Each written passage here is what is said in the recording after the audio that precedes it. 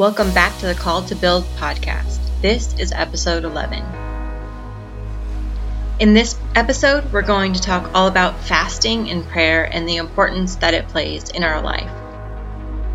I don't know about you guys, but I did not grow up practicing fasting or even learning much about it. I remember in high school we had something called the 30-hour famine, which was the longest I ever went without food, and I think it was maybe once or twice, and it was to raise money for some underprivileged children in foreign countries. But that was about all I knew about it. I didn't know the importance of the role that it played in our lives spiritually, and so when I started learning about it well into my marriage, well into my 30s really, I was interested because, we always want to know if there's more to God, if there's more to our relationship with Him, if there's more that I can participate in doing. I want to do it. So I remember our church back in Denver called a church-wide fast, and so we decided to participate in that, and it was for 40 days, and they emphasized that true fasting was to go without food, and so that is what we did. We would fast until about 5 p.m., and then we would eat dinner and then start again the next day. And I don't remember exactly the outcome of those prayers or if we were very intentional about praying. I don't think we were completely connected to what it was actually about. But the next time I really heard about fasting wasn't much longer after that, and my mom decided to fast for me. I don't remember how long, but specifically over my depression. And when she was done, I had this encounter or divine appointment with it was a small group leader of hers who was a pastor, and he happened to be from Northern Ireland, where I had spent many years, and they had asked if he would pray for me, and they brought me to their small group. And I remember he took me into the other room, and he said, I feel as though you struggle with guilt. And not just like you're guilty for something that you've done, but that you feel as though you are guilty for even being alive. And that resonated so deeply with me. That's exactly how I felt, just guilty for living. And I felt like everything that I did was a mistake. He took me into the living room with the rest of the people in the group, and they all laid hands on me and they prayed for me. And I went away from that. Actually, nothing changed immediately, because that's usually how the Lord works. I mean, He can do it instantly, but for me, it has always been a slow uncovering on most things. But I really do believe that out of that time of fasting and this instance with this pastor praying for me with this group, the Lord began a healing process through that. And I believe that answer was brought about through my mom's fasting. And so me and my mom really started to press into this for a lot of different circumstances in our family's life. And we would say, let's fast for this, and we would pray and we would seek God over a certain amount of time. And we have seen amazing things. I kind of mentioned that in our episode where we talk about forgiveness. But yeah, we've seen great things, and our church would continue to call these fasts, and so we would continue to press into those things. And a lot of times I would get confused for if I was praying for something very specific and I didn't see any outcome right away, I would get, discouraged and frustrated. And I began to listen to a whole series on fasting by Tony Evans. And I really suggest, I'm going to try to find the link and put it in the show notes so you guys can go listen to it, because it is amazing. I mean, Tony Evans, how can you go wrong? He's so fabulous. And I remember one of the analogies that he gave about fasting was as though you were taking a sledgehammer to a rock wall or brick wall, something very strong, and you slam that hammer against the wall. And the first time, it just makes a little crack, but it doesn't bring the wall down. But every time you fast over that again and again, it makes a bigger crack, and a bigger portion of it starts getting weakened, and eventually that wall falls. And so to keep persistently fasting and praying over things, a call to faithfulness over that. And I have definitely seen that in my life. There's talk of fasting all throughout the Bible, and so here are just a few of those. Nehemiah, when he heard the state of the wall in Jerusalem, it says in Nehemiah 1:4, "When I heard these things, I sat down and wept. For some days I mourned and fasted and prayed before the God of heaven." So we see that he really sought the Lord as to what to do about that. And what he ends up doing is he asks for favor with the king. He asks for provision and permission and protection for all of those different things that he would need in order to accomplish those things. And so when it comes to especially doing the things that we feel God is asking us to do, this is really, really vital, not only to pray for all those things like protection, provision, but really fasting and praying for the people with whom and who we are serving, that God would bring deliverance and that he would do a work that only he could do.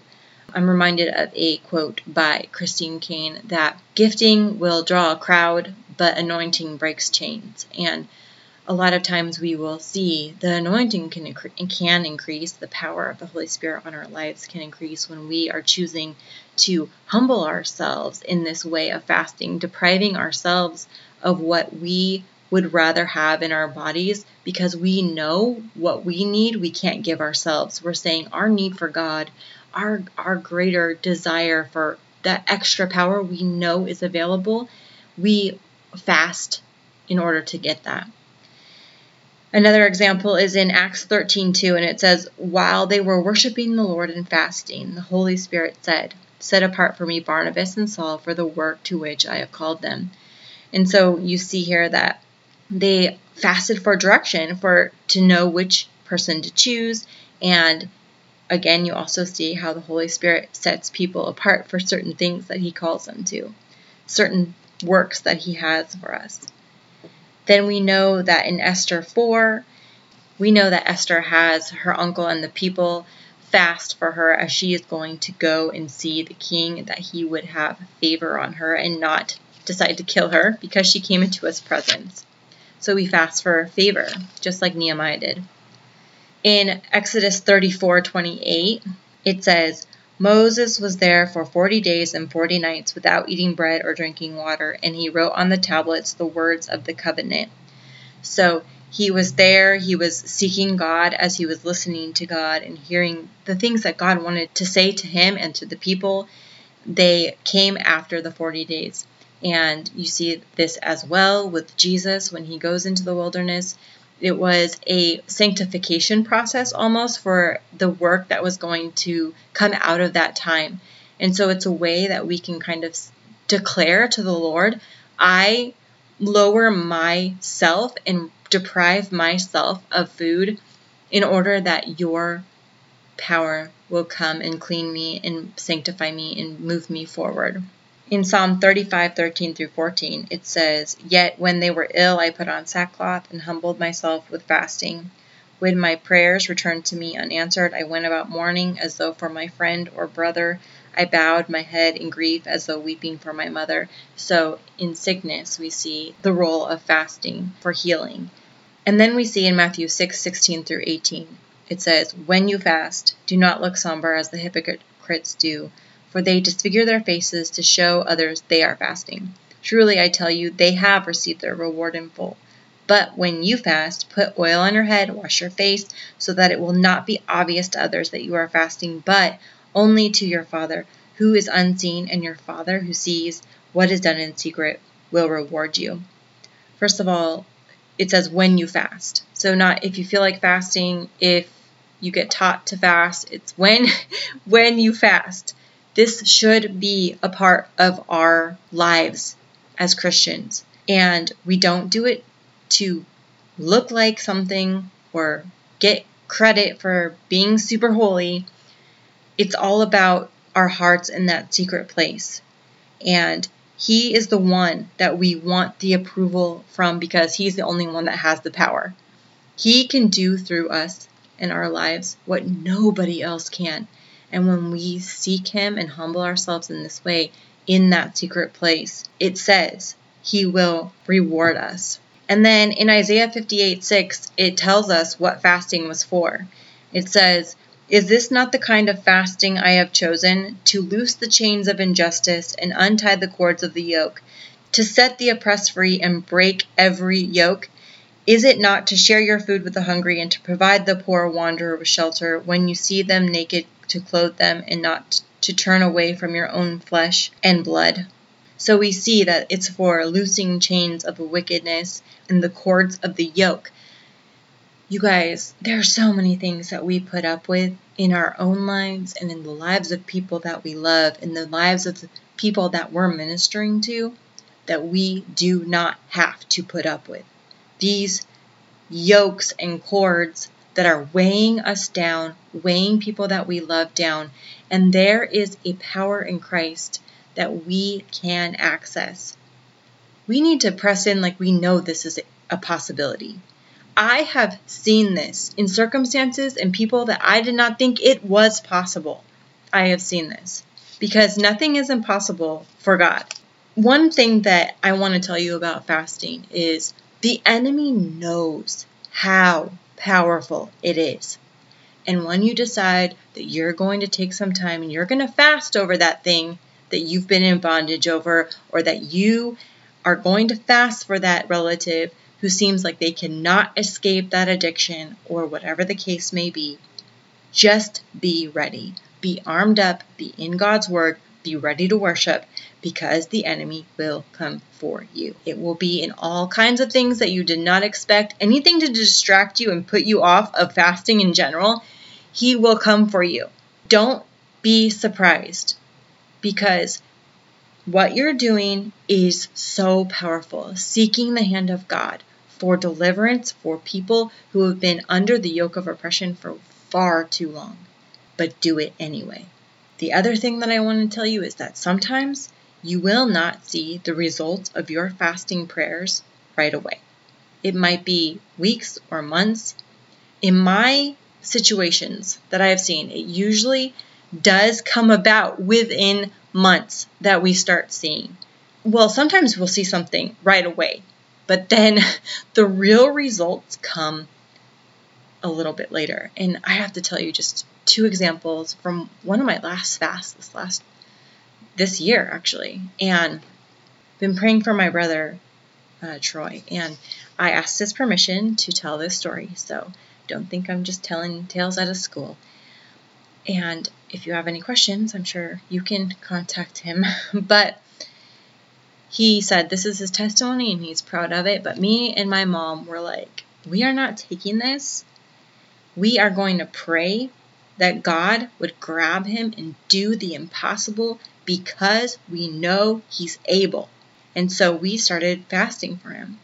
Do you want to know what happened the day after we started fasting for him? He went to jail. Now, you think, this is not the result that I was looking for from this fasting, for my brother to go to jail. I mean, it was very shocking and hard for me, but it was devastating for my mom, obviously. And there's a lot of circumstances around that, and that's his story to share. But it was for 2 nights that he went in.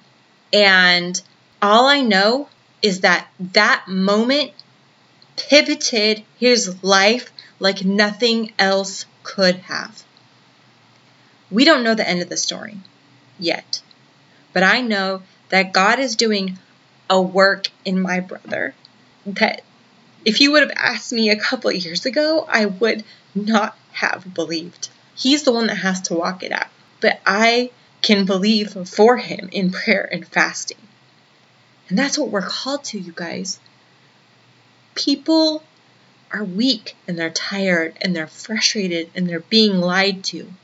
And if we've been set free, we can go a little while without food in order to see them walk in all of the joy and the victory that Jesus died, that we enjoy and that we want for them too. Why not try it? It's so worth it. And I also felt just such a burden for one of my friends and her kids who seem to always just be struggling with health stuff, especially her youngest boy. And so I said, I really feel like I want to fast for them and for him, and will you join me? And they joined me, and nothing extraordinary happened during the fast. Nothing really extraordinary happened right after the fast, but weeks, months later, they saw significant improvement in his health and saw him go and do stuff that they were scared to death it might be impossible for him to do. And I share this because God is calling us to be warriors, not just for ourselves, but for people who are hurting.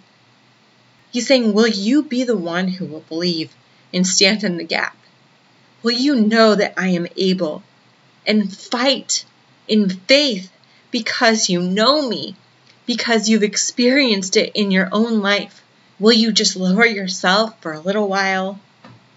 Because the outcome can be so significant for others.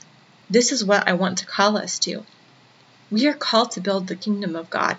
We are called to have our hearts broken for people who are far from Him. And when God places it on our heart to say, I need you to intercede for this person, it might be someone that you've known for years, and you see them walking around that same painful mountain. What do we have to lose to stand in belief and go without food for a little while for the chance that God might intervene on their behalf? And maybe sometimes that looks like going to jail. Maybe that looks like things looking like they're getting worse. But God is faithful, and He knows exactly what He's doing. And so I say, as we go and we start building God's kingdom, this is not about just us. As we become more and more free, let's press into the people that we are called to build for and love them by interceding for them. We can't do it for everyone, but for the one we can do it for, it really matters to that person. It's just another way that we can love people. So go, do some research on fasting. If you've never done it, try, step out, do it in faith, and see what God can do in and through your prayers. Thanks so much for hanging out with me today and listening to the Called to Build podcast. It would be so helpful if you would rate and review this podcast if you enjoyed it, and share it with your family and friends so that others can be encouraged in building the kingdom of God in their special and unique way. If you want to take a screenshot of your podcast app and put it up on Instagram stories, be sure to use #CalledToBuild, and I'm going to be shouting out others who are building God's kingdom. Thank you for being here. Now let's get building.